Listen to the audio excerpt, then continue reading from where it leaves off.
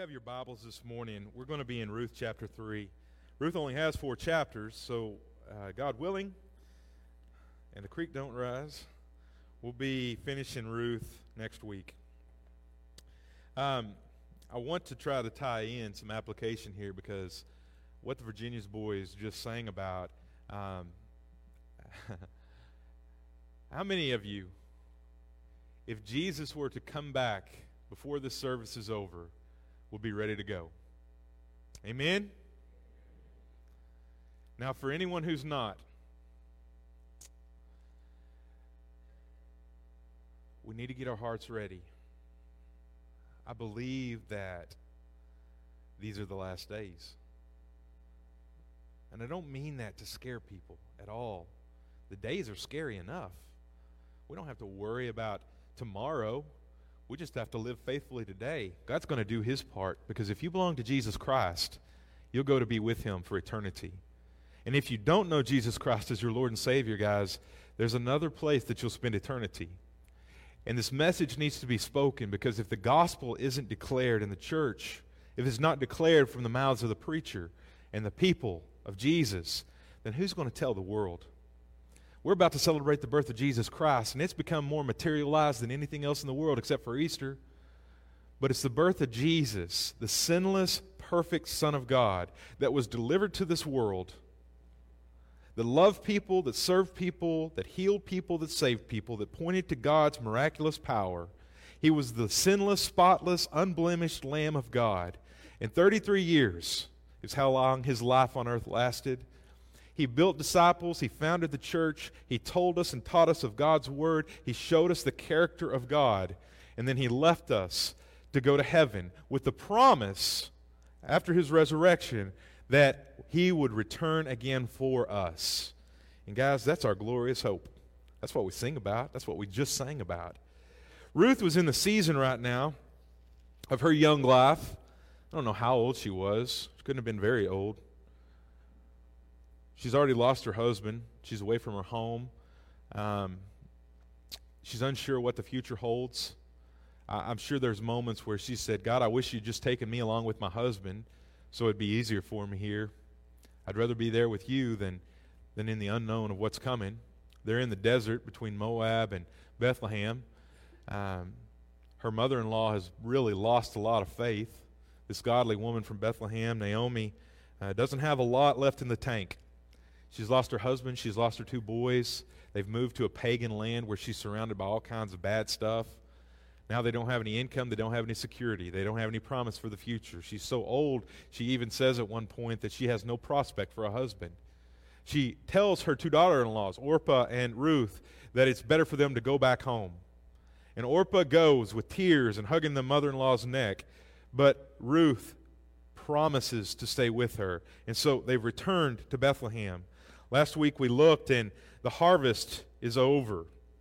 The fields have been gathered.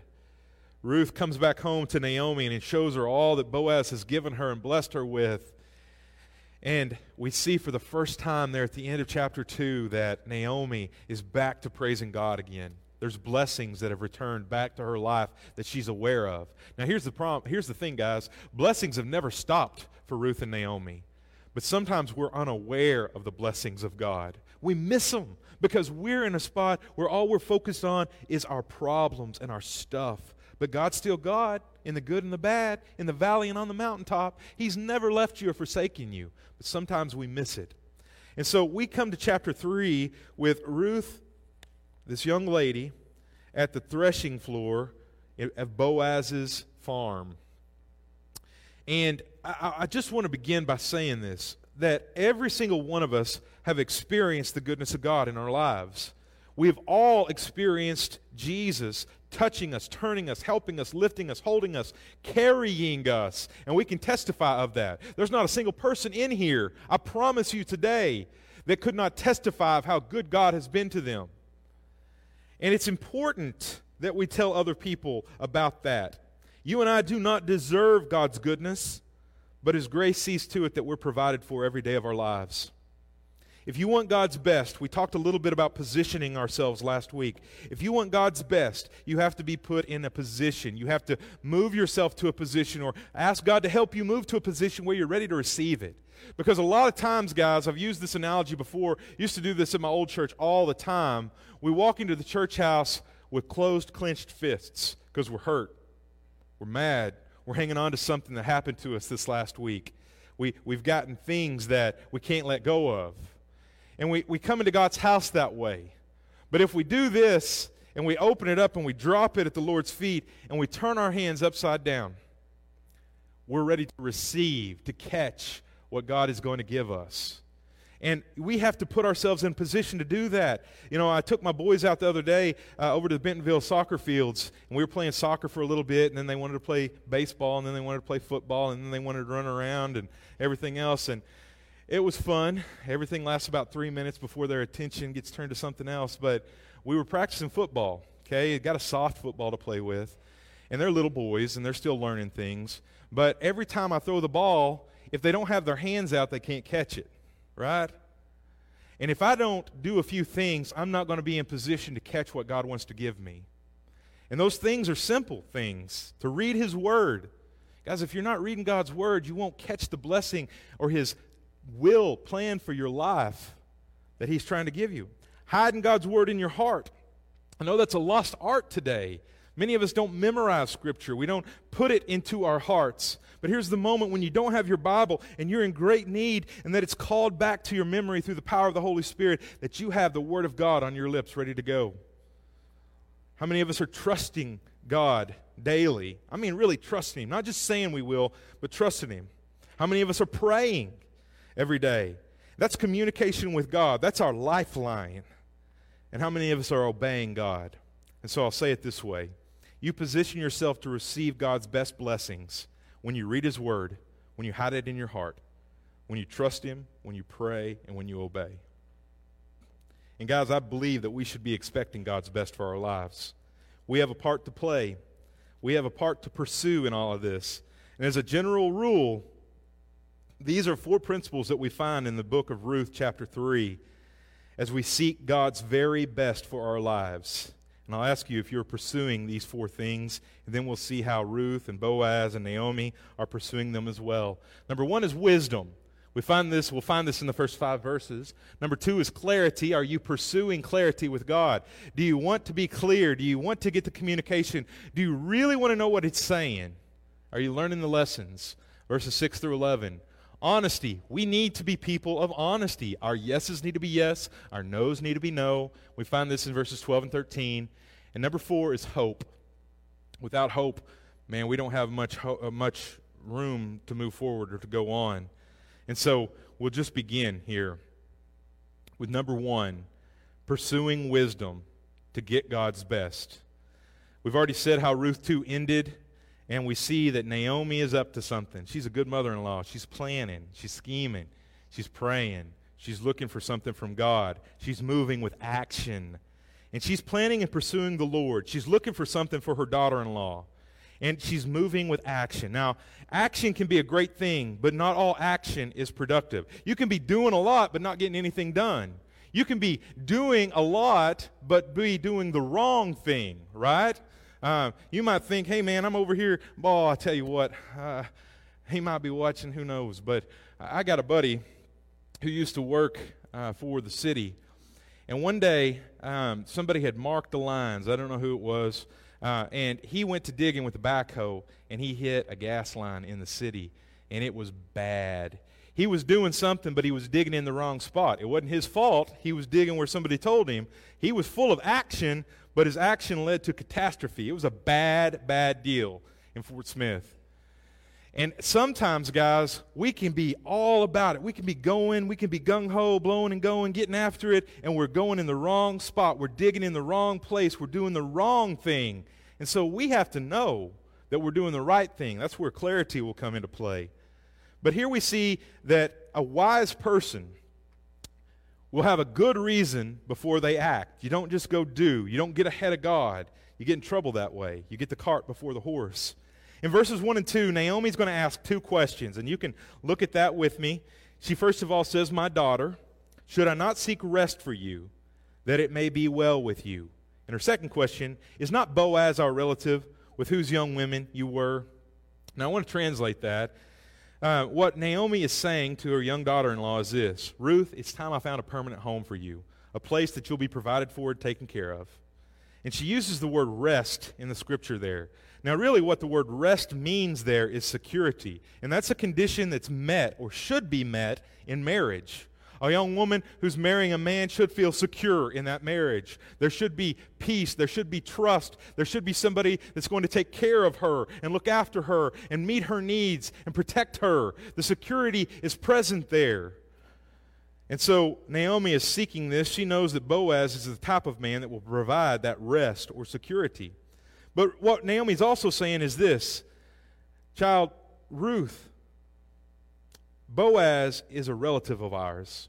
He's been so kind to you up to this point. He's let you work alongside the young women who work for him. And tonight, Ruth, he's going to be winnowing barley at his threshing floor. The harvest has all been gathered in, and it's time to spread it out and get it ready. This is a prime opportunity to win favor, to prove yourself as a worthy woman of faith who's ready for his hand in marriage. Now, Naomi is concerned about Ruth's welfare. She is showing this thing that we've looked at several times, the Hesed love of God to Ruth. And Hesed love is the type of love that's sacrificial. It means that I'm going to invest myself and pour myself into, and I'm going to take action about getting it accomplished. It's the love of Jesus, the agape love that we know in the New Testament, where God would sacrifice his only begotten Son so that you and I could be saved. And Naomi's going to do everything that she possibly can to make sure that Ruth is provided for. And so Naomi wants to see, she wants not only to see Ruth and Boaz married, but she needs to convince Ruth that she's the right woman for Boaz. And she tells her this is the right night, the right chance to do this thing. And now Naomi understands what Deuteronomy 25 talks about, a Levirate marriage. And she understands that there's this thing, this idea called a kinsman redeemer. And this idea that we're going to look at just a little bit is that she knows that there is a legal person who's a relative, who can provide, who can take care of, that is dutifully, morally obligated, not bound, but obligated to do the right thing and to take care of his family members, even if that means through marriage or provision. And so in verse 3, we find a 5-part declaration of wise planning. Now, before you look at this on the screen, all right, I don't know how many of y'all are single and looking, all right? A lot of y'all are single and not looking because you don't want anything out there, all right? I get it.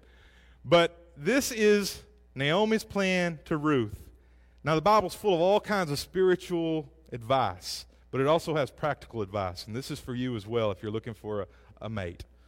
She says, first of all, wash yourself. Go take a bath, girl. You've been working out in the fields and you stink. Now, you want a good woman? Guys, take a bath, all right? Same thing goes for you ladies. Second, she tells the girl to anoint herself. Go put on perfume. Do something that will even enhance your physical and your inner beauty. Number 3, put on your cloak. Wear your best clothes. Go put on your good dress. I don't know if she had a good dress, but she's going to put on the best that she had. Number 4, go down to the threshing floor. This is the practical wisdom for us. Put yourself in the right place. And number 5, don't make yourself known until Boaz has finished eating and drinking. Wait for the right time. Now listen, you won't know the right place and the right time unless you're seeking God's will. God will direct you to the right place and make it the right time as you're seeking Him. And this is what's happening here. There's an apparent nonverbal communication that serves as a request to marriage. Now, in our day and age, I can't say that. How I did it, okay? That's probably a better way to put it. I proposed to my girlfriend, and she said yes, and she became my fiancée, and we planned the wedding, and we were married, right? Now, there's a little bit different thing happening here. It's kind of like the Sadie Hawkins dance that is going on in Ruth 3. And what you see is this idea that sounds strange to us, but Naomi says, be sure to notice where Boaz lies down, and then go and uncover his feet and lie down there, and he'll tell you what to do. All right, girls, y'all listening? One day when you're looking for a husband, all right, Find out where he's sleeping. Go uncover his feet and lay down there and see what happens, okay? Not my best practical advice for how to find somebody, okay? It could get weird, and it might be stinky, okay? But here's the deal. Ruth and Naomi weren't trying to be sneaky. They really weren't. They were trying to be prepared. Ruth's widow clothes, her mourning clothes, are gone. And there's no ambiguity. She's not trying to be deceiving in her intent. Naomi told Ruth that Boaz would know exactly what she was doing and that he would respond accordingly. And guys, for us, as weird as this all sounds, we'll try to make a little more sense of it, but there's no plan worth pursuing.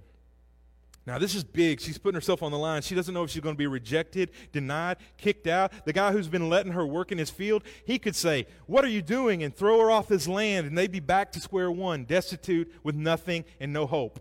This is a big risk, a huge God-sized plan. And no plan worth pursuing comes without some measure of risk. What are you risking for Christ's sake in your life? Are there any things that you're risking, or do you just play everything every day as safe and as close to the vest as you can? This is where faith and wisdom step in. These women are taking a huge chance, but they're also trusting and expecting good things from God as they act in faith. And so there's wisdom in play here because they're seeking the Lord. Number 2, pursue clarity. We find this in verses 6 through 11. This is it. All Ruth's cards are on the table. She's all in. This is her big play. This is the big moment. Everything's make or break, do or die right here. This is the right thing to do. But even in the right thing, there's a right and a wrong way to pursue it. We should always seek to pursue right ends by the right means. That means don't take shortcuts. Don't cheat your way to the top. Don't stab people in the back to the top. It may be more difficult for you, Christian, to do the right thing and to get to the right place, but God promises victory and success. And it may be harder for us because we don't do the things that the world does to succeed. You be transparent and authentic. Listen to verses 6 through 9. You can read those with me, or I think we have them on the screen.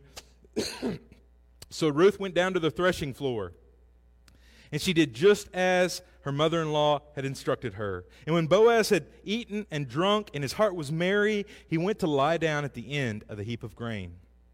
Then Ruth came softly and uncovered his feet and lay down. Around midnight, Boaz suddenly awoke, and he turned over. He was surprised to find a woman lying at his feet. I would be too. "Who are you?" he asked. "I am your servant Ruth," she replied. And she says, "Spread the corner of your garment over me, for you are a kinsman redeemer." Ruth watches, she waits, and then she acts. She's done everything her mother-in-law told her to do. There's nothing, guys, to imply drunkenness here, okay? If you read that, you might read it into it. But what Boaz has done is it's the end of his harvesting season. The man has worked so hard. He's treated his people fairly and with dignity and respect. He's provided for people that he didn't even have to provide for. He's winnowed all the barley. He's taken care of everything that he needs to do. And it is a celebration time as the harvest is brought in. And he's worn out. But before he lays his head down to rest in peace, they eat and they drink. Now, it doesn't imply drunkenness. I want you to know that. And this is not Ruth offering herself up to Boaz to sleep with. Those things aren't present in this story, okay? This is a declaration of her intent under the law in Deuteronomy 25 and in Leviticus that say, "I am laying myself before you and asking you to be my redeemer, to provide for me and take care of me." And that's all that's happening here. There is a verse in Ezekiel that I want to read that's from Ezekiel 16:8. Guys, this is what's being played out in this verse in Ruth 3. And this is what God says through the prophet Ezekiel to the Israelites. He said, "When I passed by you again, and I saw you," this is God speaking. He's talking to his people. "Behold, you are at the age for love. You are mature enough and ready to receive my love. And I spread the corner of my garment over you and covered your nakedness. I provided for you. I swore my vow or declared my marriage intentions to you and entered into a covenant with you, declares the Lord God, and you became mine." The same thing is being declared right here before Boaz.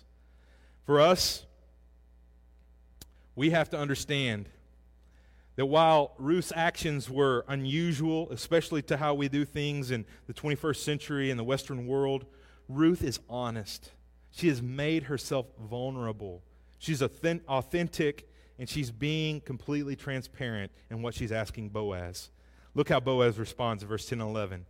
"The Lord bless you, my daughter," Boaz exclaimed. "You've made this last kindness greater than the first." He said, "You're showing even more family loyalty than you did before." And I think he's talking about how kind she's been to her mother-in-law. He said, "I've noticed that, I've seen that, and you're being even kinder to me by what you're asking. For you have not gone after a younger man, whether he be rich or poor. And now, my daughter, do not fear. Don't worry about anything. I'll do for you all that you ask, for all my fellow townsmen know that you are a worthy, virtuous woman." Everybody in Bethlehem now knows that Ruth is a woman of noble character. For us, we need to be people of high integrity, high character people. We never know who's watching. We don't know when it will bless us or behoove us. We don't know when it will help other people. We never know when we're being spotted doing the right thing that it won't glorify the Lord. And so we're supposed to have that on switch of righteousness wherever we go, whatever we do, whenever we're doing it. We demonstrate kindness to everyone we meet. We don't withhold goodness and grace. We love people as Jesus has commanded us. Where you come from, you think about this girl, who she is. She's a nothing from nowhere, guys. But where you come from, what you have, maybe what you've lost along the way. Your family name, whether it's good or bad, some of us come from good family names. Some of us have names that have come from ill repute. And we have a history attached to our family name. Your earthly riches or your poverty, your past mistakes, your circumstances in life, your status in life, none of that matters when you belong to Jesus Christ. And here's why. It doesn't matter for your future because Jesus can take anyone and anything and turn it into something glorious. Everything that you've ever done, every sin that you've ever committed, everything that you've ever done wrong or poorly, or the mistakes you've made, and the trips and falls that you've come to in life. Maybe you came out of an abusive situation as a child, or even out of an abusive marriage. Maybe you've lost more than your fair share. Maybe you've given up hope that anything or anyone would accept you. Maybe you've even lost hope that the church is the right place because other people seem to have it all together. Guys, nothing of where you've been, your past, matters with Jesus for your future. He cleans you up. He forgives you. He redeems you. He restores you. He reconciles relationship with you and God. He gives you a treasure, a bounty of an inheritance, and He promises a glorious future for you in His name. Man, this young widowed Moabite girl was being exalted by a godly man of impeccable character.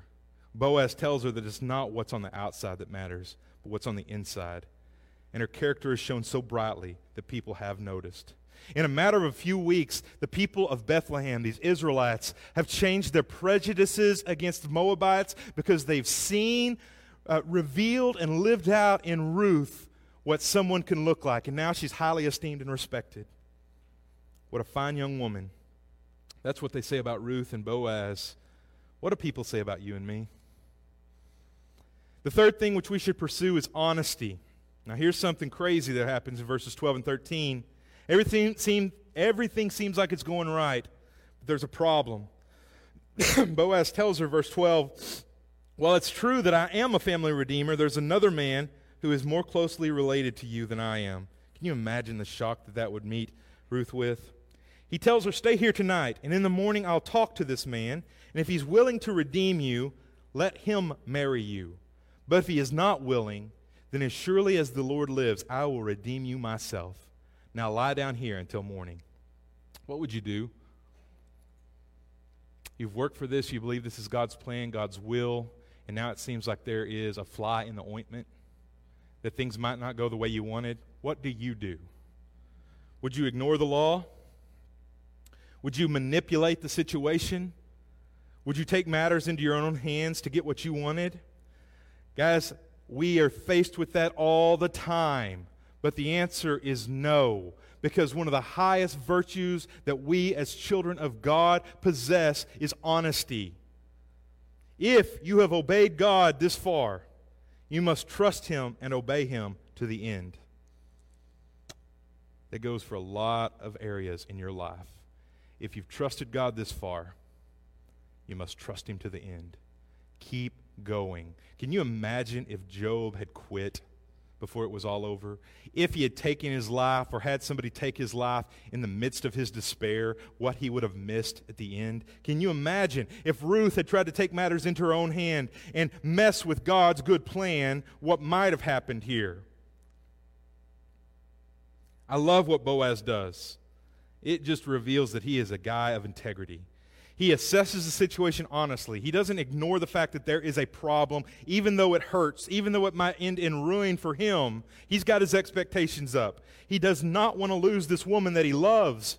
He doesn't ignore that there's a problem, and we shouldn't either. There are real problems in our lives that we can't bury our head in the sand about. He tells Ruth, rest for now, child. I'll take care of what needs to be done.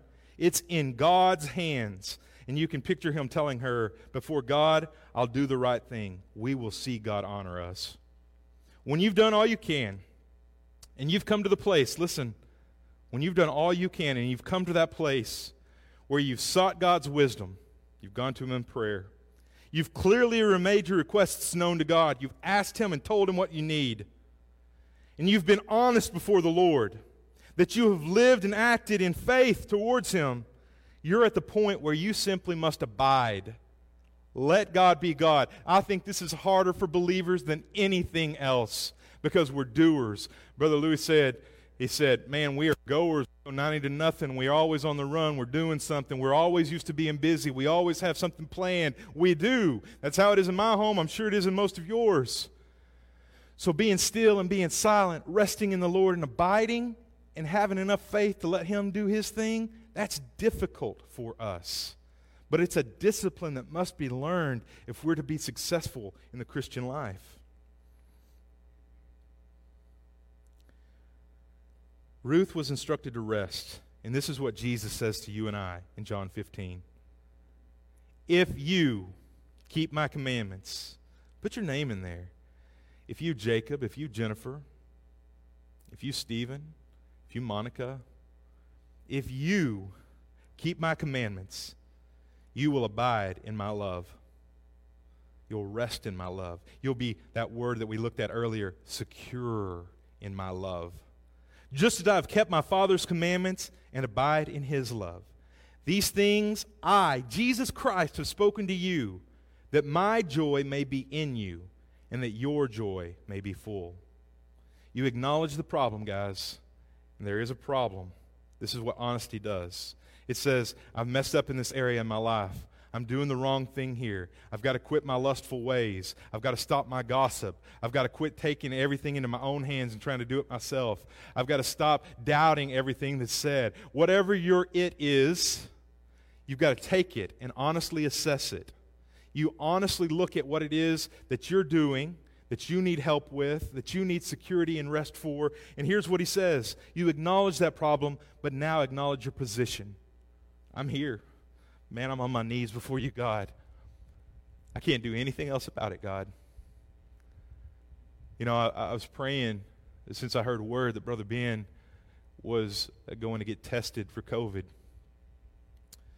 And there's not a single thing that I can physically do to help him. I can't go and fix his lungs or take away his fever. I can't even administer the test.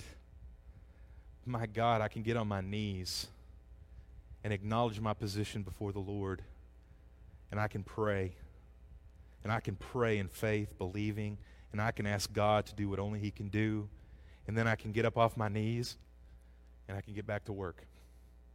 And guys, that's our greatest. I hear us say it. I say it. All I can do is pray for you. Well, what else can I do for you besides just pray? There ain't nothing you can do that's more important than just praying. Because then it's in God's hands. And He is so much more capable than you and I are. He can do infinitely beyond what we can ask or think. It's in God's hands. And He'll bring us joy as we keep His commandments and rest in Him. Those two stipulations for the joy of the Lord, rest in Him. Be secure in Jesus. and keep his commandments. Just act obediently. Fourth and final point this morning, pursue hope. Verses 14 through 18. Everything that you've got, everything you have, all you need, all you want, rests in the hands of a good God.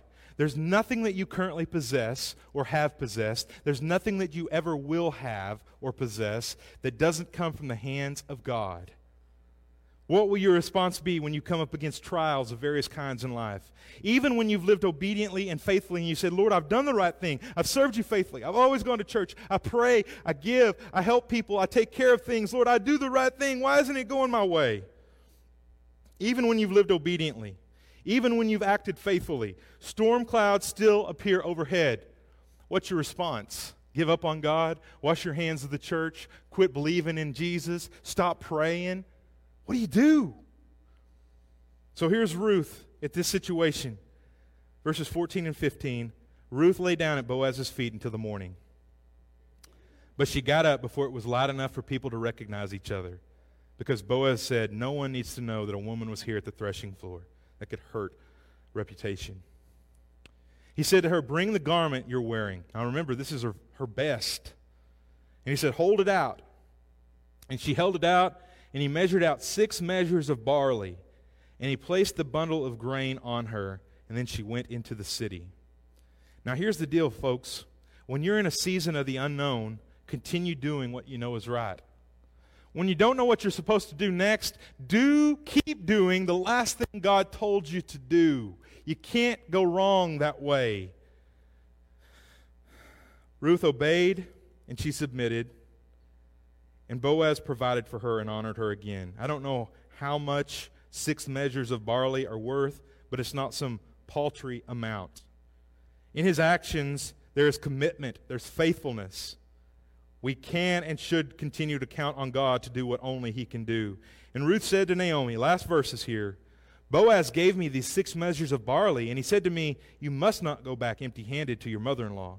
Then Naomi said to her, just be patient, my daughter, until we hear what happens. The man won't rest until he has settled things today. Just because something is out of your hands does not mean it's out of God's. Amen? What do you need God to do that you just can't make it happen yourself? Put it in his hands. When you've done all you can do, let God do what only he can do, and he can do immeasurably more than you or I can ask, think, or imagine. Close with this story. William Carey. I don't know if you've ever heard that name before, but it's an important name in Baptist history. William Carey was a Baptist missionary. He lived from 1761 to 1834. He was a missionary primarily in India. At his death in 1834, Carey had spent 41 years in India without a furlough. That means he never came back to the United States or any other country. Now get this. His mission for that period could only count 700 converts. He only led 700 people to Jesus. That's what the history books say. And they say that because it was a nation of tens of millions of people. But Carey laid a foundation. He translated the Bible into Hindi.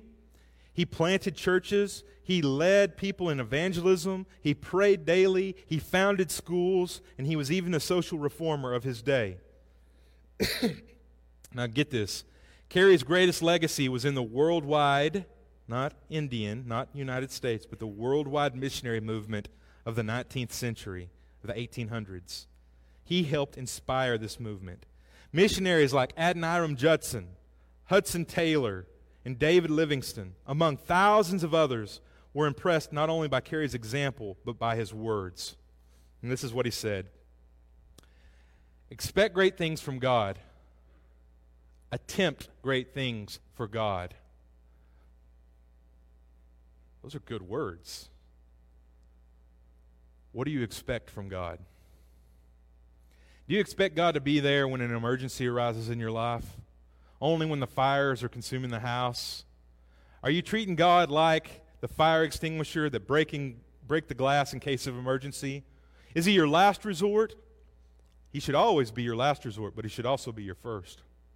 Are you expecting God to bless you? Are you believing God to take care of you and provide for you? Are you asking God to do things that are bigger than you are and to use your life in ways that nobody else can even claim to understand except that it's from the supernatural?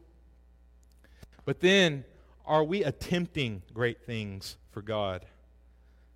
My goodness, guys. A little girl from Moab comes back to Bethlehem, and she meets really the man of her dreams.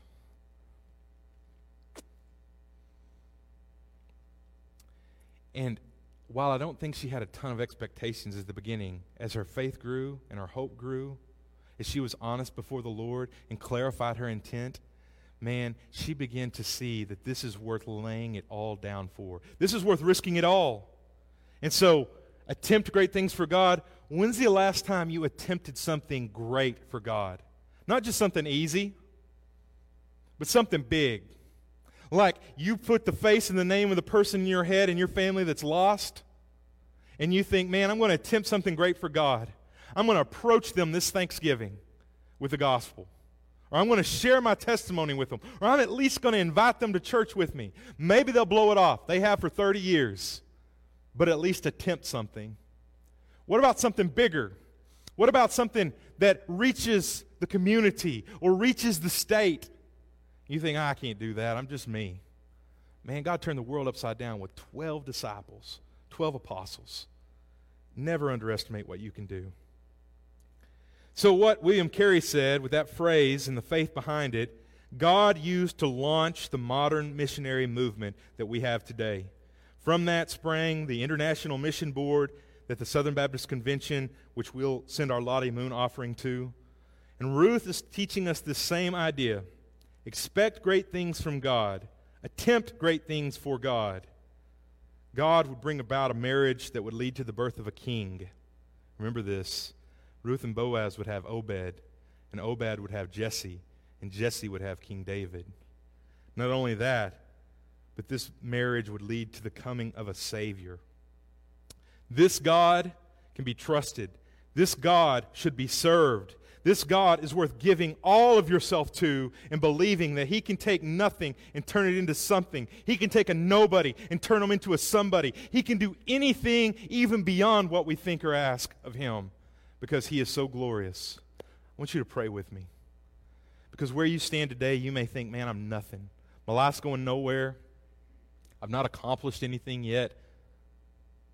Or my best days are behind me. You may think, I'm not even a very good Bible student. I don't even know the Word of God very well.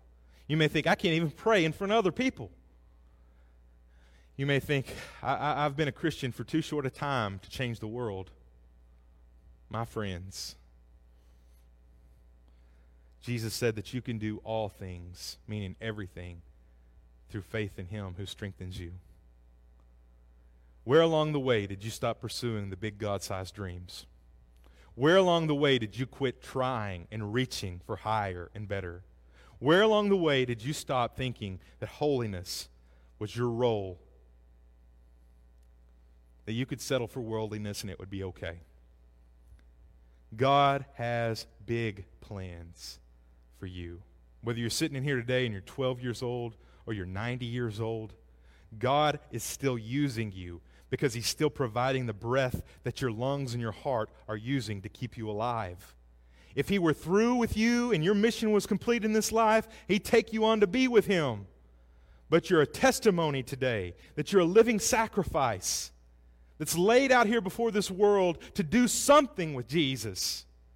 Not to keep Him to yourself, not to be a good little Christian who doesn't ever bother anybody else with the Great Commission or the gospel. But guys, we're to share this testimony. That's letting your light so shine before men that we don't hide it under a bushel or a basket, but we show people, we tell people, we live out loud this faith that He's given because we're so thankful for what He's done and we believe Him for more. My friends, are you being a person of wisdom? Are you being a person who is full of clarity? Are you pursuing honesty and hope in your life? Little Ruth did. I promise you, if that girl could, you can too. Heavenly Father, use us and bless us today, because some of us have quit. Some of us are in a position right now, this instant, where we're ready to throw our hands up and throw in the towel. Some of us are risking everything, Lord God, right now. And some of us know we need to. God, we're in a place where we can only deal with you. And I pray that your Holy Spirit runs through every soul and every body in this place, God. And that there's conviction about the things that we need to be doing. Father, there's a great hope. We never know what could come from our obedience. My goodness, the greatest king of all of Israel came from the obedience and the risk of this young woman because she lived in faith. The Savior came through her line. What can you do through us, God? What can you do through just one or two faithful people who will lay it all down and expect great things from you and risk great things from you, for you? We love you, God. We express that love today by our worship and our praise. And Lord, as we sing and as we get out of this place, that this wouldn't be a message that just hits us once and falls on deaf ears, but that it would be reminded to us, repronounced, brought up again and again, that conviction would be ours, that obedience would be ours throughout this coming week, and that we would do something about the faith that you've given us and with the grace that you've blessed us with. We love you, Lord, and we thank you. And we ask all of this in Jesus' precious name. Amen.